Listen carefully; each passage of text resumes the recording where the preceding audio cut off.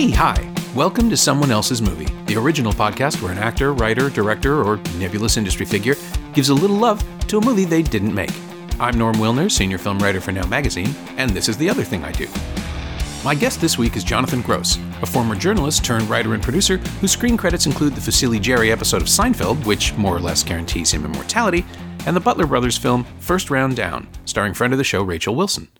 He's also the president of Unobstructed View, a theatrical and home distribution company which recently acquired the Canadian rights to the Criterion Collection, and they're celebrating with a domestic Black Friday sale, offering 40% off the Criterion catalog and 50% off the Arrow video catalog for the rest of November.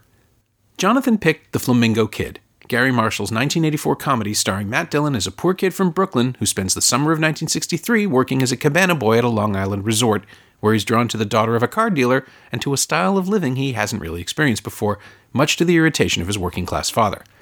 It's your basic coming-of-age story, but it's set in a specific time and place with the key roles perfectly cast. Dillon's easily swayed hero is caught between Richard Crenna's magnetism and Hector Elizondo's gravitas, and you can pretty much see the appeal on both sides. It's not a complicated picture exactly, but it's a Gary Marshall picture, and he was good at keeping things simple. This is Someone Else's Movie. You know, I'm from Brooklyn originally, and I remember Brooklyn in 1963, and I remember America in 1963. So there's a lot to that. Mm-hmm. Remembering I had grandparents who had a cabana at a beach club back in those days. I remember as a little boy going to visit them. So this is your world? Or in a large way. And the film really, even though Gary Marshall was Italian, and film was very much about Jews in Brooklyn and those beach clubs back in those days. It was like a post-Catskills type of thing to do. Before people built $50 million homes in the Hamptons, they would rent a cabana for the summer, and they'd have a social life and they had food. It was wasn't upper class, but it was certainly a middle class thing to do. Yeah, I'm a little bit younger with my family. It was Grossinger's and going to the Catskills. Right, Grossinger's driving down from Canada. Right. Grossinger's was one of the last ones to close, and they're trying to revive it. But that and the Concord, I think. That's right. And then my sister played a couple of those clubs, and she was a comedian. Oh, really? Yeah. And this was kind of post Catskills or toward the end. Dirty Dancing takes place about the same time. Mm-hmm. And it's a simple coming of age story. But it's funny how you remember seeing it in the theater. I lived at Danforth and Pape at the time, and my fiance and I remember going to the theater. And there was a Cineplex 2-screen place at Danforth and Pape for a while. Oh, yeah. You literally walk from my place a half a block and see the film. And for some reason, I had extremely conscious moment of remembering that experience. And when you get older, you remember not so much the films, but the actual experience of seeing the films. You remember first time I saw Annie Hall, first time I saw Apocalypse Now, and a bunch of other movies. Mm-hmm. Who you were with, where you saw yeah, them. And my she passed away last year, my wife. She was my ex-wife at the time. But we always had this thing up our line in the film about Larry's Fish House, which is the closing scene. It takes place in Queens or Sheepshead Bay or something. And the Larry's Fish House, any fish you wish. And we always had that in a Brooklyn accent, and we talked about that. And that was something for me. And something else happened to me many years ago. My sister passed away in L.A., and she was friends with a woman who was very close to Gary Marshall. And I was having a horrible time cleaning out my sister's house by myself. It was terrible. He says, why don't you take a break and let's go to Gary's house, and you'll play a couple of hours of tennis with Gary, and you can schmooze with him. And it proved he was more than the kind of terrific guy people said he was terrific. He was just a wonderful guy, and we sat and talked about Flamingo Kid, and we talked about the first season and a half of Happy Days, the one camera, and he says, you're very knowledgeable. And I wasn't on my game tennis-wise, but he was a good guy, and we had a great time. So it all weaves in, and when you watch films now, I put the film on a couple of days ago to prep for this, and you have this kind of bittersweet feeling for it. You're bittersweet for so many reasons about America that no longer exists, for people that no longer exist. And as I watch it now, it's like when you watch Annie Hall. When I watched Annie Hall when it first came out, I was a young kid, and I laughed my way through it, and it's still my favorite movie. And there's a scene in the movie where he goes back to visit his old relatives in Brooklyn. And he's standing there mocking them because they're all very simple Brooklyn Jews. And when you watch the movie the first time, you're laughing with them. Look at these people. Now you watch it, you cry because you miss those people. Right. So in my latest watching of the film, what struck me most was Hector Elizondo, who's a favorite of Gary Marshall's and he's in a lot of films, and how people like Hector Elizondo's character don't exist anymore. Hardworking guy, fought in the war, proud plumber, good father, values, trying to raise his kid with some sense of himself and the world, and the kid rebels because he gets caught up in the flashiness of Richard Crenna. It's a great character. Sure. Well, and he's supposed to seduce us, right? Crenna's there to draw us. Right. The kid was taught well because he gets past it and reunites with his father at Larry's Fish House. Right. And everybody as a kid, there's so few good coming of age films. And this one was a simple little story. It took 11 years to get made. It was like Cass Elliot, when she was alive, her last year, brought the script to I guess it was Neil Marshall. And then Bo Goldman has a credit, an unwritten credit on this thing. Yep. Bo Goldman wrote Cuckoo's Nest and Meet Joe Black and Scent of a Woman, real movies. So there's some craft in this film. It's not just a simple throwaway film because the characters are very well drawn, including people like Bronson Pinchot have there, Fisher Stevens, and a very, very, very young and misplaced Janet Gretzky, who's Janet Jones. Doesn't quite pull the ethnic thing off, but that was her first role. Yeah, and just, everybody associated her with Police Academy. She was in that, and it was news because she was already dating Gretzky, right? Or maybe they were already Police Academy is after this. This was introducing Janet Jones. I know. I remember people thinking, oh, she's amazing. It's like, well, I remember her from Flamingo Kid. Right. So she's not, this isn't the first, it's the first time anyone paid attention to her. That's right. And I think it was also the first PG-13 film. It was. Technically, it was. But it didn't come out until 5 others came out, but it was the first PG-13 film. It surprised me researching this a little to find out that the first PG-13 movie was Red Dawn of all things. That's right. Swayze film, isn't it? Yeah. So I love this film for what it was and for what I lost. Mm-hmm. And I watch it like my sister and I used to have a ritual every spring of watching a film called Palm Springs Weekend. Troy Donahue. It's Warner's answer to the AI beach movies, and they'd run it on Channel 7 in Buffalo every spring because of spring break, and it was a stupid little film, but we did that. And when I watch the film now, I remember watching that film. So when it comes to this film, I love the film. Period. I love the gin. Matt Dillon is flat out fabulous. He was 19 years old when he shot the film. He was the right age. He showed up. He did the work. I once did a kids' TV show as a producer in New York with Chris Makepeace. Oh, yeah. And Makepeace had done My Bodyguard with Dillon. And Makepeace at the time did the best Matt Dillon impression of anybody I'd ever seen. Dillon is an iconic type of guy. He's had a long career, and this was the beginning of his career. He was great.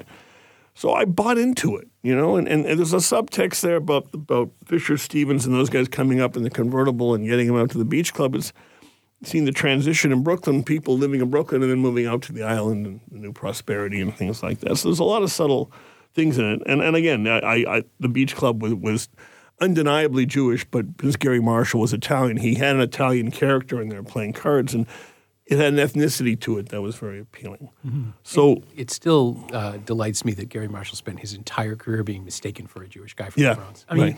It's indistinguishable, ultimately. Yeah. Like, the accent is the accent. He a wonderful man. He financed I lived in L.A. for a while, and he financed a theater called The Falcon, which was across from Bob's Big Boy on Riverside in Toluca Lake. And it was a 99-seat theater, so it was non-union. So big stars would come in and do plays, and it's a wonderful place to go. They just changed it after he passed away to the Gary Marshall. Oh, that's... And was a wonderful man. Yeah. I only met him much later in life. I did the press junket for New Year's Eve. Right, he did that. In L.A., which was one of his ensemble holiday anthology things. And he clearly just knocked it out. He wasn't really putting much effort into it. But he seemed to take so much pleasure in the performance of being Gary Marshall at that point. Oh, really? He'd been doing the TV appearances, and ever since Murphy Brown, I guess, when it started to really form around him that he could be an actor as well. And he relished this whole I don't even know how to explain it. He played himself in on bongos. He and Hector Elizondo both came out first before anybody else. With bongos? Each of them set up bongos. And started to play and introduced everybody else from the film as they came in. Oh, that's wonderful. The press conference. That's wonderful. And, the mood of the room was up, and it was sweet and funny and charming, and I really hated the film. But in that moment, I could sort of glimpse what people liked about Gary Marshall, which is that he really has no... Like he is a journeyman. He goes from script to script, picture to picture. He makes movies he wants to make, and something about that. There's a weird purity in the drift. Here's what you said just before: sweet, funny, and charming. I think you said, and charming is a word you don't hear ascribed to too many films anymore, or people. Hell yeah. So we live in a world without charm, and so films, if there were nothing else back in the great days of movies, were charming. There were charming characters. There was Cary Grant. There was guys who had charm. Yeah, the first thing that popped into my head when you said that was Philadelphia Story, even before you mentioned it. Right. So that was inbred. People were well trained. Their voices were better trained. They didn't come in on the set in their street clothes. I mean, blah blah blah blah blah blah blah. So this film had some charm because it didn't cross any lines. There wasn't any subtext. There was a coming of age, a kid, and the way they lit it and the way they handled the sounds, you felt you were by the beach. You'd always hear the waves. There was wind. There was breeze. I felt I was there. Mm-hmm. And charm is hard to find. The last charming film I saw that deals with this subject was probably Adventureland. And that's 10, 11 years ago now. That's right. It's a Greg Mottola film where Eisenberg is very good, Kristen Stewart is very good. It had a little coming-of-age charm and kind of a rowdier thing, but it was a summer job story. And also a film that's set in the recent past. Like the remove is there the same way the remove. That's right. I think it was 85, was it not? It was supposed to take place in the 80s. 85, 86, yeah. Yeah. Ryan Reynolds is great. I mean, so the charm factor, I wrote a script that I'm trying to get made. It takes place in 91, 92. And I'm getting some good reads. It's on the same kind of tack. It relates to what we're talking about. So Rob Siegel's a friend of ours, and he wrote The Wrestler. And he read the script, and he said, if Paul Mazursky was alive today, so they're not making movies like this anymore. I was going to say that's exactly. Who even knows who Paul Mazursky is outside of you and me and maybe a few of your listeners? Oh God, I hope so. So that's 248 episodes. No one's picked a Paul Mazursky movie yet. Just putting that out there. Really? Yeah. Wow. If anyone's listening. There's a few of them too. The die is cast. Yeah. So that's kind of what appeals to me is kind of the charm. There's a black character in the film. He's one of the card jockeys, but it's treated in kind of okay, great. He's part of. There's no statements. There's no nothing. He's getting a scholarship to play ball. He loses all his money at the track. By the way, John Turturro has a small role in the track piece. They get into a fight like guys, and it doesn't. It's not one of these things that you can come out and say it's not politically correct or something like that. It still works on a family basis, and the power of family. And Elizondo and Dylan are terrific, and Krena's fabulous. And Krena's wife is, what's her name? Jessica Walter. Jessica Walter, yeah. Who looks terrific in a bikini. And she's wearing a bikini for most of the things. She's 42 years old. So and they all take place at this club where people would sit the whole day. Mm. They'd have food. They had cha-cha lessons. But the other thing I want to reference is, again, it was 1963. Yeah. And that might have been the last summer of America. Before the Beatles, before Kennedy. And it was purposely done that year. Same way American Graffiti, I think, was 62, was it not? Yep. It's about the kind of the creeping loss of innocence. That's right. The loss of that America, that post-war America, where everyone might was right. I mean, Mickey Mantle, and there's always Yankee games playing in the background. And that's important to note because people seem to be living with a lot less gravitas.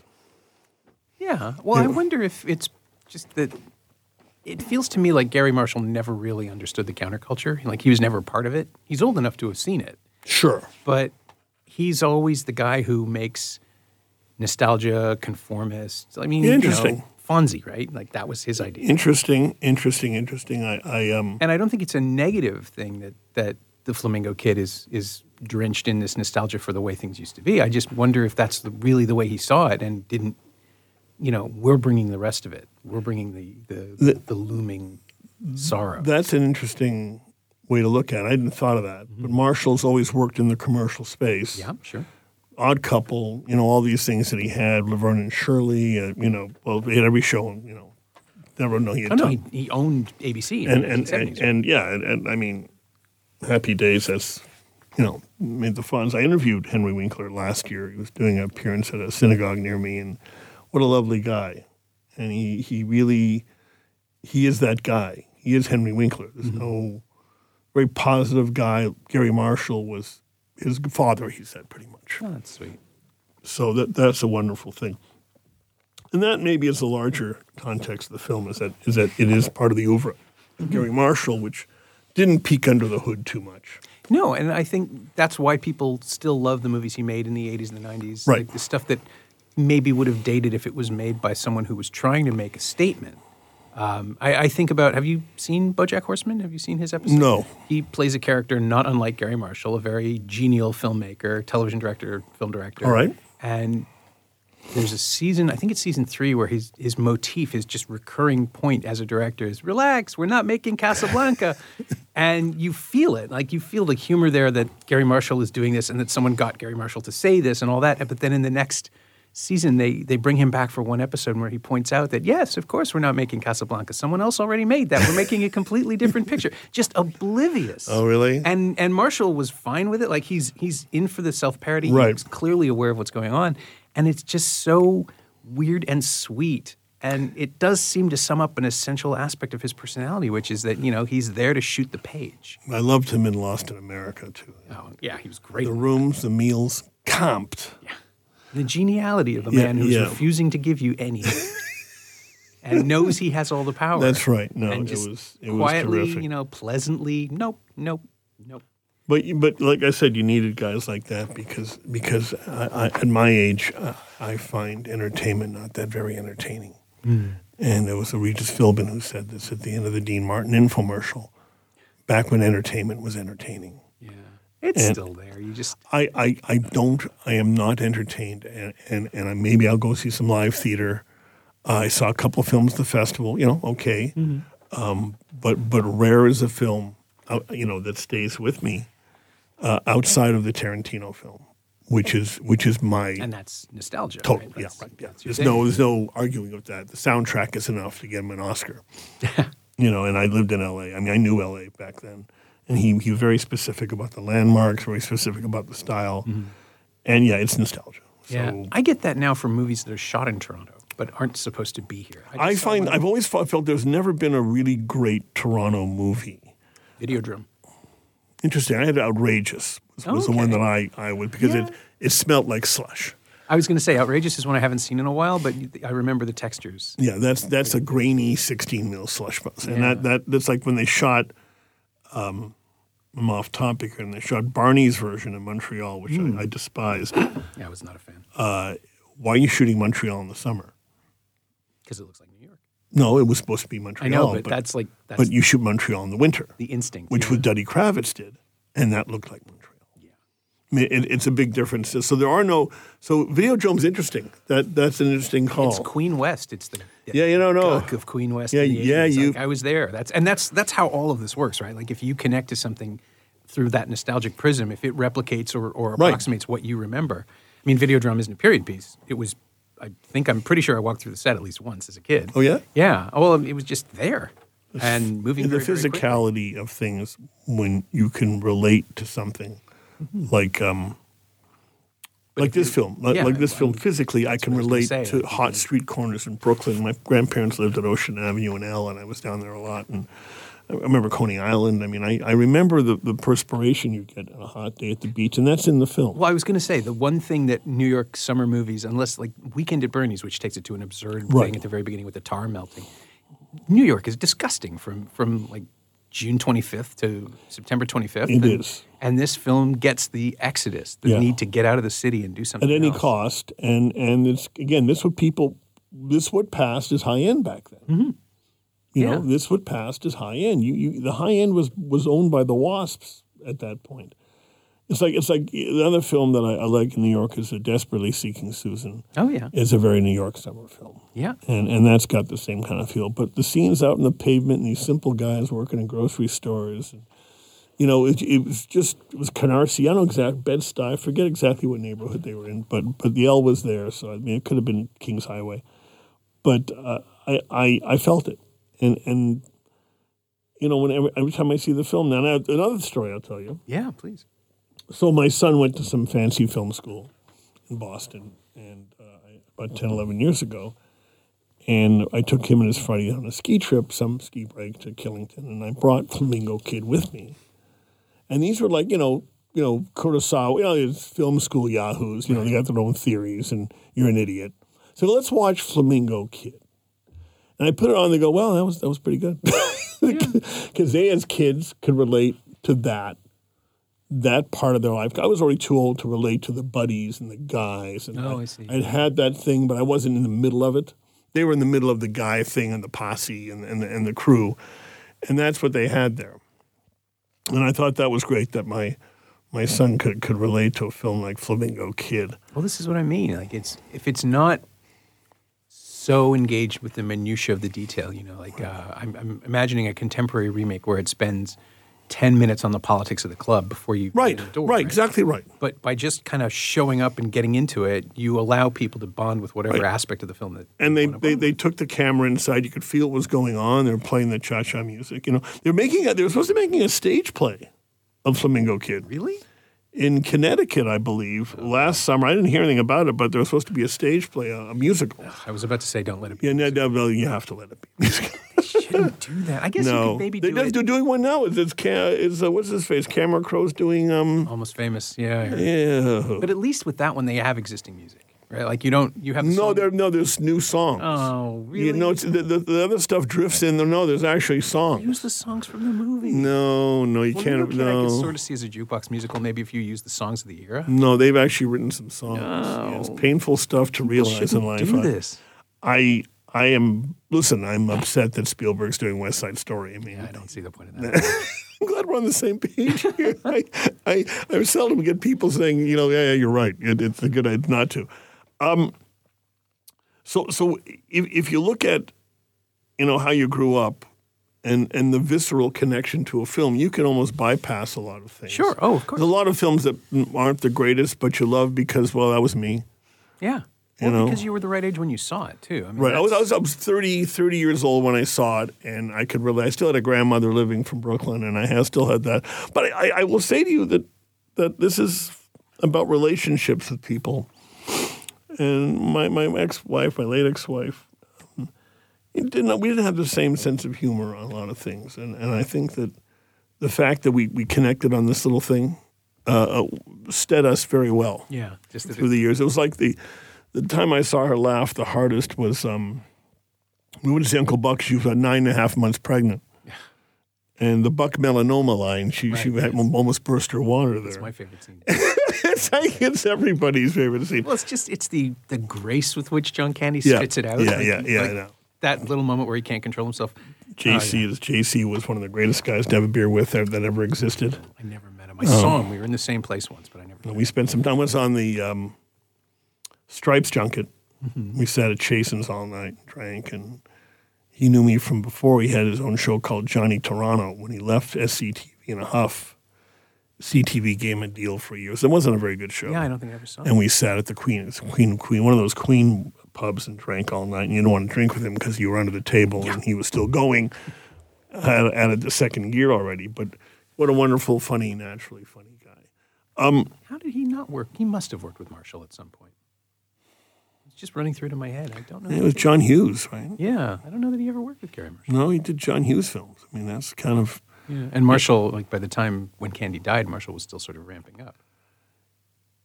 No, Marshall was doing, but Marshall was definitely past... This is well past Pretty Woman. I mean, this is... Pretty Woman was 90, right? Right, yeah. Candy died in 94. Yeah, I suppose. And the only Pretty Woman story I have is that... Jason Alexander came to Toronto and did a UJA function many years ago, and it was a Q&A with Elliot Friedman from Hockey Night in Canada. He did a great job, and he was hilarious. And he talked about Pretty Woman. He did an impression of Gere and did an impression of Gary Marshall, and that the script meant nothing. Gary said, "Yeah, tell Richard you like his shoes," and they'd go from there. It wasn't supposed to be a comedy. It was Yeah, no, the original script was this dark, serious. Yeah, and Gary just went on prostitution set. melodrama. Yeah, and Gary went on set and just changed the whole thing. And no one wanted to admit it worked. No, his instincts are fascinating. They're like almost entirely diametrically opposed to what I enjoy. As a critic, it would be it would be unfair. It would be disingenuous of me to do this episode and not say most of his stuff. But when he nailed something, I like The Flamingo Kid. I'm very fond of Weirdly Young Doctors in Love because it just There's one. Yeah, it knows exactly what it's doing. You're right. And it's dated terribly and it's horribly transphobic. But it's also, I mean, a lot of stuff is from the 80s. Sure. But going for the beats of the comedy and the way he gives his actors room to deliver, and it happens again in The Flamingo Kid too. Like he gets out of Dylan's way once or twice. That's right. And these lovely little moments of him just looking at things and observing things. There's texture in that performance. It's funny you should say that. I always felt my favorite scene in The Godfather was when Pacino and Brando are just sitting in the garden and there's nothing happening. You hear the breeze. They're sort of at ease with each other. And you're right to say that about Dylan. He doesn't have to do much except react to his surroundings. And other directors might have pushed him to go harder, to go bigger. But the point in the film where he's doing the acting is when he sees Big Sid sitting behind the other guy and he dials into the cheating. Mm-hmm.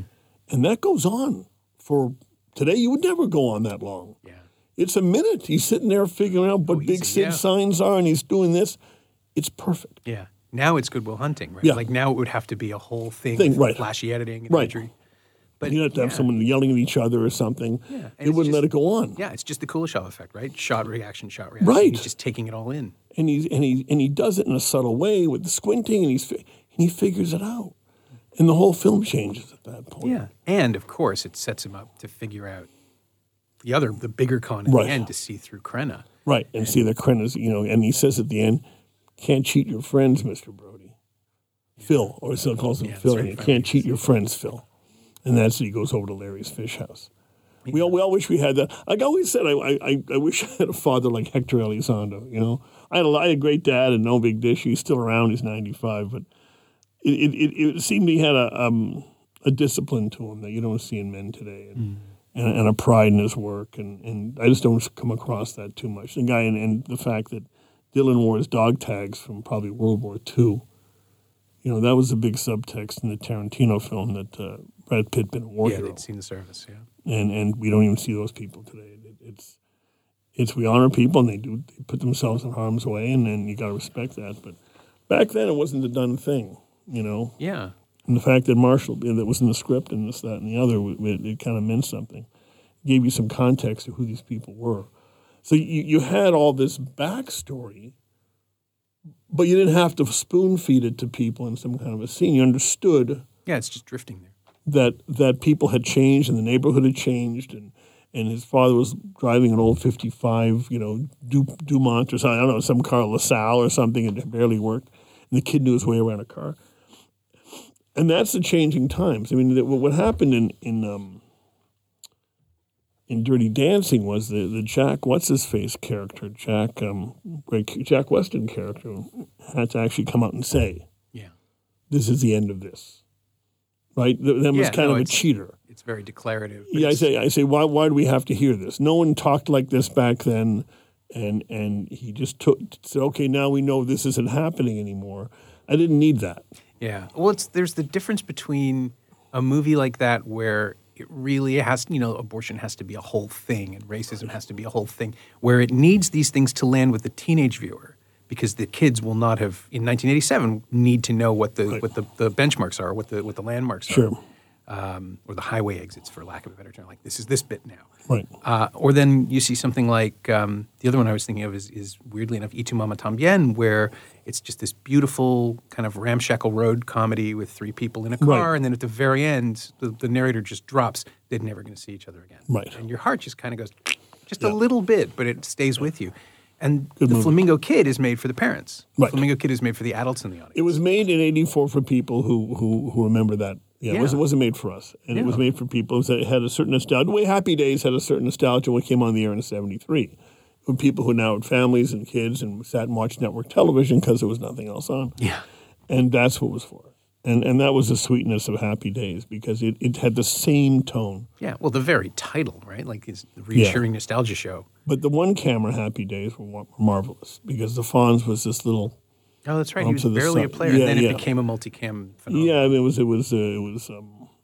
it being a huge film, huge series. But the one had some subtleties. Had what we talk about charm, where the multi-camera didn't have any charm. And I'm a big fan of charm, as we said before. Yeah. And what film today has any charm? You'd be hard pressed. Oh, there's got to be something. None of this Marvel action hero stuff has any charm.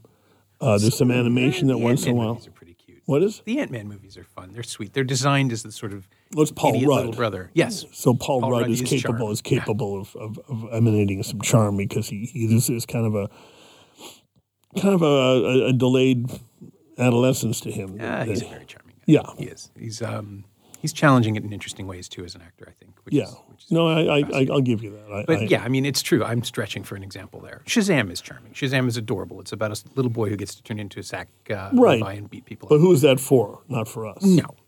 I mean, that's absolutely kids' comics. Yeah, you're not looking at a film. But if you're looking for, I don't know, middle-aged stuff, I don't know where you see find nothing on TV. Everything on TV's got this horrible edge now. Well, it's anti-heroes. Right. We're still in there. Yeah, Right? big anti-heroes. I mean, But something like The Good Place is charming.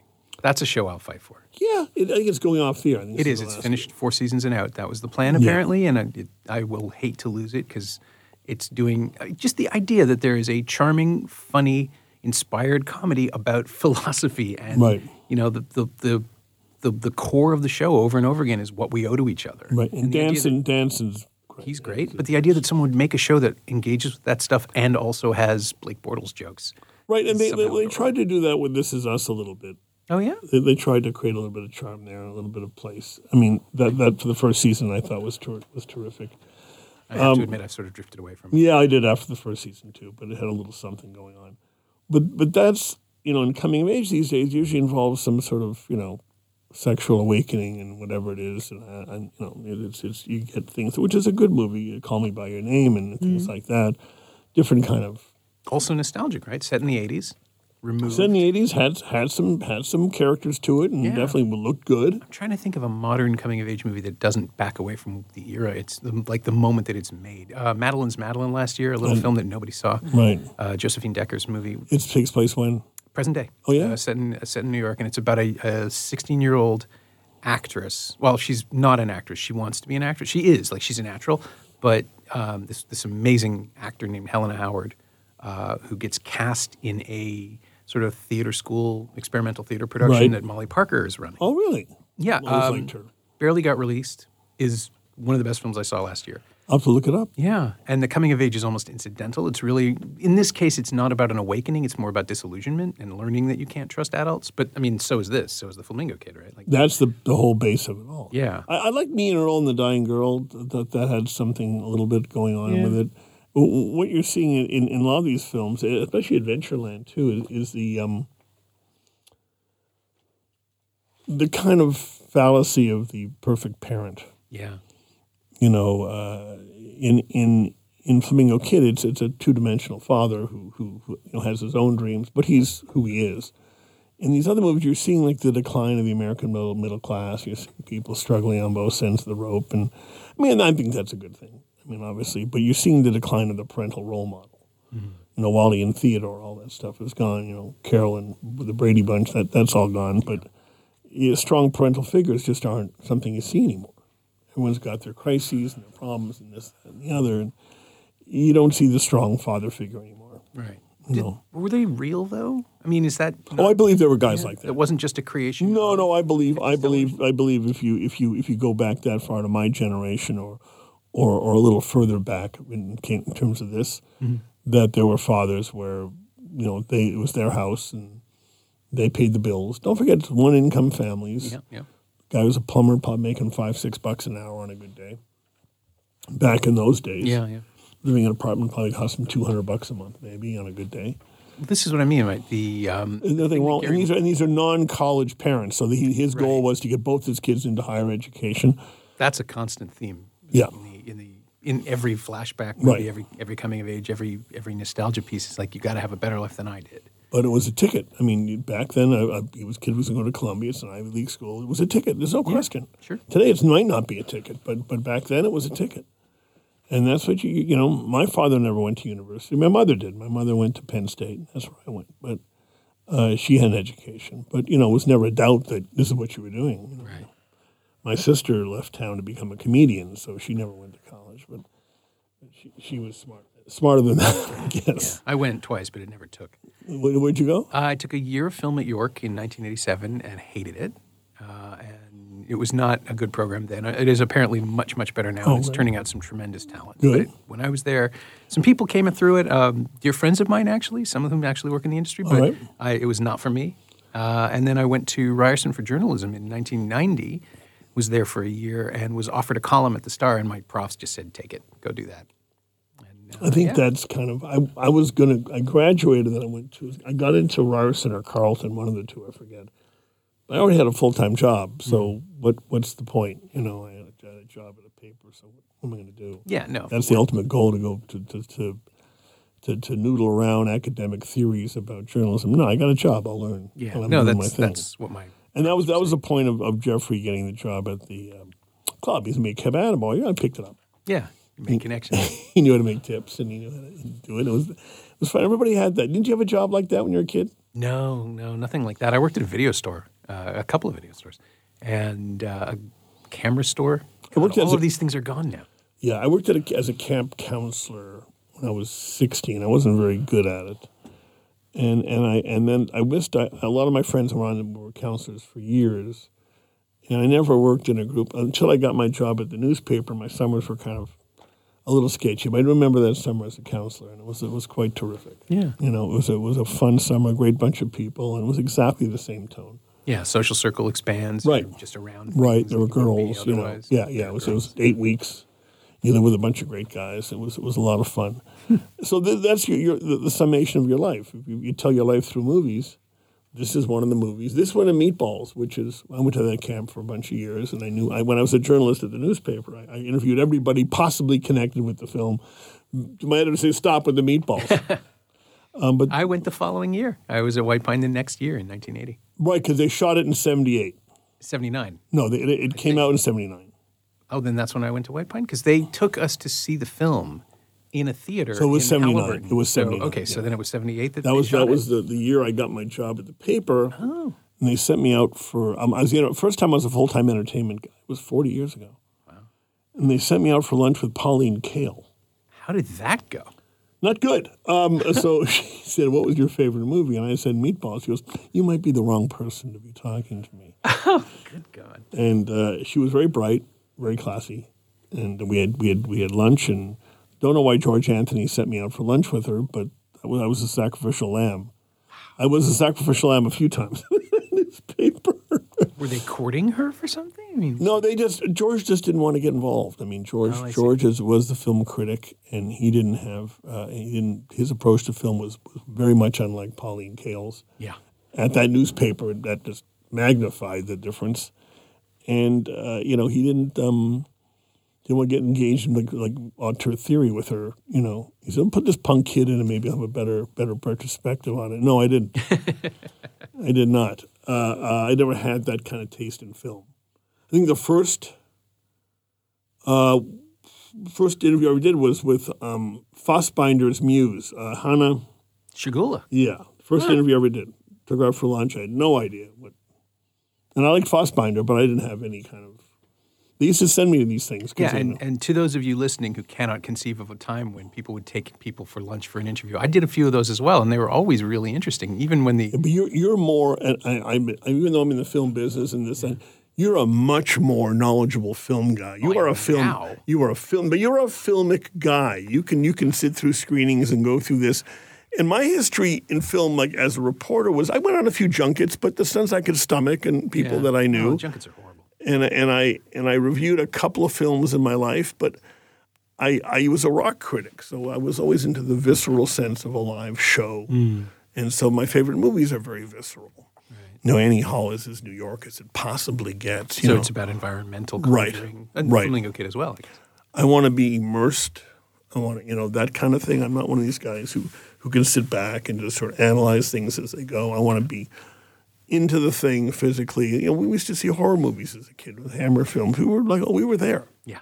And don't forget, you lived at home, and you're younger than me, but back in the day, you had a black and white TV. Until I was 12, 13 years old, for sure, we had black and white TV. Yeah. So color was the movie thing. Your relationship was different, yeah. Right. So it's a whole much more visceral, physical thing. Yeah. By the time I was 20, I had a Laserdisc player and a small color television set. Right. And we just didn't have that. And we were in the business of going to films. Even when I moved to LA and I had a Writers Guild card, which meant you got in free during we went to movies all the time. Yeah. Because I liked going out. I liked being part of a group. I was part of the whole thing. I don't remember the crowd at that theater then. I think it was pretty thin. But the film grossed like $33 million.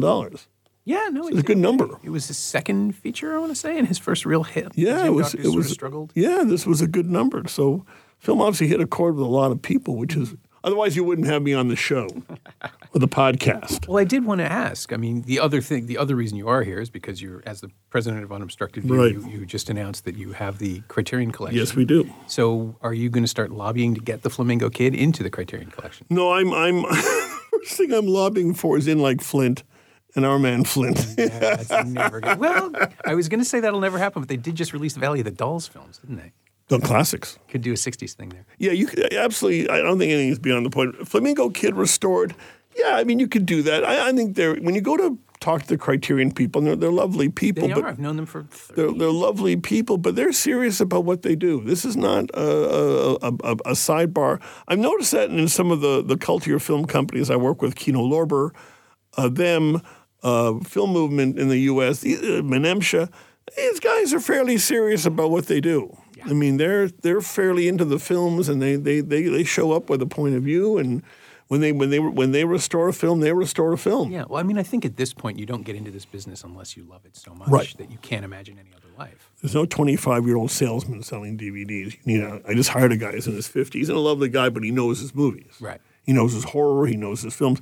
So Criterion is to me the gold standard. Oh, always was, always will be, and you're seeing that people who are into film and want to collect pristine copies and pristine versions of them, you can't get them online. You can't. I mean, Criterion has it SVOD site, which is great. The channel now. Yeah. The channel's great, but outside of that, you can't count on a lot of these places anymore. Netflix is not in that business anymore.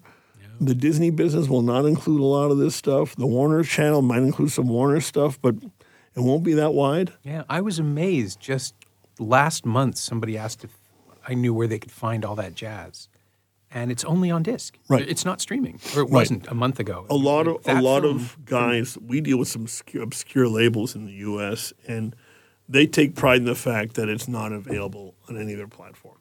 I think Suspiria, the one that came out from Synapse that we put out, is not available anywhere else. I can't imagine. No. The Changeling that came out from Severin that did a huge number is only available on. We're trying to get the rights for TV up here, but we can't. Wow. That was a restoration. They did 40,000 Blu-rays out of the box. Mm-hmm. So there are people. We had a booth at Fan Expo, and people would come by and say, "Yeah, I got 10,000 DVDs." Yeah. So there's a collectability. There's an immediacy to it. There's also a pride that people take, and they can get up in the morning and plan their day out and watch a movie. You have to worry about paying $14 a month to Netflix and shuffling through the deteriorata there. And yeah. So I think there's people. We just sold some. We have the Raptors DVD from the championship, and we used to have an account at Maple Leaf Sports. They have a gift shop there, and they sell. And the buyer said, "I don't think people buy DVDs anymore, do they?" I go, no, that's not really the way it is.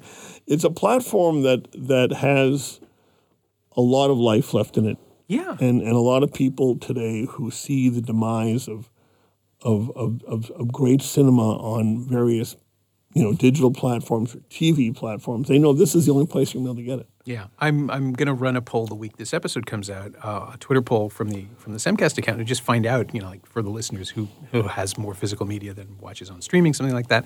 And I suspect, if you're dealing with a film podcast, you're going to get a higher level of engagement. But I suspect it's probably something like 70-30 or even 80-20. I believe it's that number, and I believe the people that engage on the message boards and this, that, and the other, and the Twitter feeds are dissecting every new release on frame rates and this, that, and the other. It was the old thing in the Laserdisc business. Sure. People would just dissect stuff frame by frame. So there are people that we got in trouble once. We restored the Ruddles. Oh, yeah. And I made the mistake of blowing up the picture, taking it to 16:9 Oh, 4:3. oh, yeah, no. Got some nasty comments on that one, and we don't have it anymore. The license ran up, but I won't do that again. No, there was Tony Palmer's epic 15-hour BBC series of about music called All You Need Is Love from the 70s, I think, 1974, 1975. They made a big deal when, I think it was MPI that put it out. When they released it, they blew it up, they zoomed it, and then they zoomed up and down as well. So they panning and scanning it's terrible. And he insisted it was how he wanted it. It's how he would have packaged it at the time. And I was like, dude, come on, no, you shot a square, be a square. Yeah, right? It's not, 4x3, but when you start moving the frame around, we did that once on Black Like Me, and it was a little bit. It didn't. And the film isn't that important. No one cared that much, but I wouldn't do it again. Yeah, and you get to the point now where I've you see all the different Kubrick editions that come out where Tony is changing his version. Not Tony. Leon Vitali is changing his version on the story because the new technology is here. And Stanley would have been fine with this. It's like, just no, he wouldn't. Release it the way it looked. Right. Do the thing you did. Yeah. I now I'm a purist. So, and Criterion for their part has been really great about that. I think there's one film that was released in 2 aspect ratios. Right. But they have both versions. They made a point of it. Right. And it's speaking as someone who every Thanksgiving goes down to New York and comes back with a suitcase full of discs from the Barnes & Noble sale, I'm very glad that you guys. Well, this year we're going to have our own sale. So if you come on unobstructedview.com, you'll see the sale. Like direct to consumer? Yeah. Nice. And then we are working with some retailers like Sunrise and Cinema One to bring prices down for that period. Excellent. Amazon will come down. I felt when we picked up the line that it's been unfair to the Canadian consumer to be paying what they were paying for product. We're happy to work a little thinner and bring more people into the conversation. Well, the volume alone's got to make it justifiable. It does. It does to a point, but you have to make a conscious decision that you're going to be of the people and try and make sure that they're not getting penalized for being Canadian. Okay. And that's, there's always been a penalty on the exchange, and I made sure the exchange rate that we're running is lower than what the dollar exchange is. So if a U.S., for example, a U.S. Blu-ray is $39.98, before it was well over $50, and now it's $49.98, which is very corresponding to what you're making. That's pretty good. So we changed that. All right. So what should people grab right now? Well, there's stuff coming in November. I don't have the tip of my tongue what exactly is because they're focusing on this. But right. Well, what's your favorite thing in the last few boxes you've seen? I can't because we have other labels. Just within the Criterion for a recommendation. Like I was going to say Local Hero, which just Local Hero. The Local Hero. I've looked at that. It's beautiful. Yeah, it's very well done. It's authorized by the filmmaker and everything. That and I loved that movie when it first came out. Mm-hmm. So I would say Local Hero. Excellent. We also have a RoboCop coming out in a metal box from Arrow. Oh, nice. Oh, it's a big deal. I didn't know you guys had Arrow. We have Arrow, yeah. The X-rated version 12 too. Monkeys, Crimson Peak. Yeah, all that. Yeah. You gotta look on the website. I will go back to the website. Yeah, no, we have all that. But no, Arrow's got that, and we sold out of American Werewolf in London. That just came out. Didn't it? Yeah. There's another version coming. It's a little lesser, but there's 2 versions of RoboCop. There's a multi-disc with a lot of features, and there's the Steelbook. Cool. And that's gonna be big. Yeah. And no, we have a lot of stuff coming, and we find people find us, and we find them, and we have some very good retailers that work with us, and we're hoping to expand, again, grow the conversation. Well, I'm delighted to see it happening. Just as a purely partisan, a physical media partisan. Right. I'm so glad we've come through whatever the hell was, where everybody was pivoting to streaming and abandoning physical media. And the majors are still releasing stuff, and it looks good, and it's fine, but the deeper catalog is being farmed out to, and they're not specialists, and they have a Walmart account, and Walmart is what the Walmart is. The Walmart, Best Buy no longer has this business going. I know. Amazon is Amazon. That's not really what I got into the business. Although they're lovely people, and I got in this business when selling stuff to a bunch of different people you had FaceTime with, and I still have people like that, and that's what keeps me going. So it's been a good ride. 27 years, right? In February, the longest running show in Canada. It's amazingly enough. We started out selling every women in prison film ever made. And then we got lucky with the Royal Canadian Air Force way the hell back when. So that's how it started. And I wake up some days in a good mood, so it's okay. Nice. Well, before we go, the final question on the podcast is always the same. Is there anything of the Flamingo Kid that you have borrowed or lifted or absorbed or outright stolen and incorporated into your own creative stuff? No. I wrote this film, I wrote a film called Sackfly, which I'm trying to get going, and it has the same kind of breathability. I wrote it to have that New York feel from the early '90s, which is still a period that is worth nostalgia. And it's about a guy who's 35 who plays softball for a living. So it has all that, and there's outside characters. It's based on a book, but I changed some things. That's it. You know what? The Flamingo Kid is part of my upbringing. So I relate to it in a different level. Right. And so I'm not going to steal from my life. And some of that is my life. And I still have a friend in New York who has a cabana somewhere. I'm going to go visit him. See, there you go. Yeah. There's a connection. Yeah. My thanks to Jonathan Gross, who once again would like me to remind you that the Unobstructed View Black Friday sale runs to the end of November, offering 40% off Criterion titles and 50% off Aerodiscs, and you can take advantage of that at unobstructedview.com. Thanks also to Winnie Wong. She knows what she did. You can find Jonathan on Twitter at jgro54, that's JGRO54, and you can find The Flamingo Kid on Blu-ray and DVD from Kino Lorber Studio Classics. It's not streaming anywhere, which is kind of surprising, but it also makes it feel like a little treasure. Physical media, kids. We just talked about this. Oh, and the Criterion title with multiple aspect ratios is On the Waterfront, which in fact has 3 different presentations of the feature. I think that's cool. As always, you can find me on Twitter at Norm Wilner and elsewhere on the internet at nowtoronto.com. You can also find this podcast on Twitter at Semcast, S-E-M-Cast, and on the web at someoneelsesmovie.com. Our shiny new theme song is by The Last Year. If you have an opinion on it or the show you've just listened to, please let us know. Leave a review on Apple Podcasts or Google Podcasts or wherever you enjoyed this episode. It would be greatly appreciated. Every little bit helps. It truly does. And check out the other shows on the Frequency Podcast Network. They're pretty good. Thanks for your support, and thanks for listening. See you next week.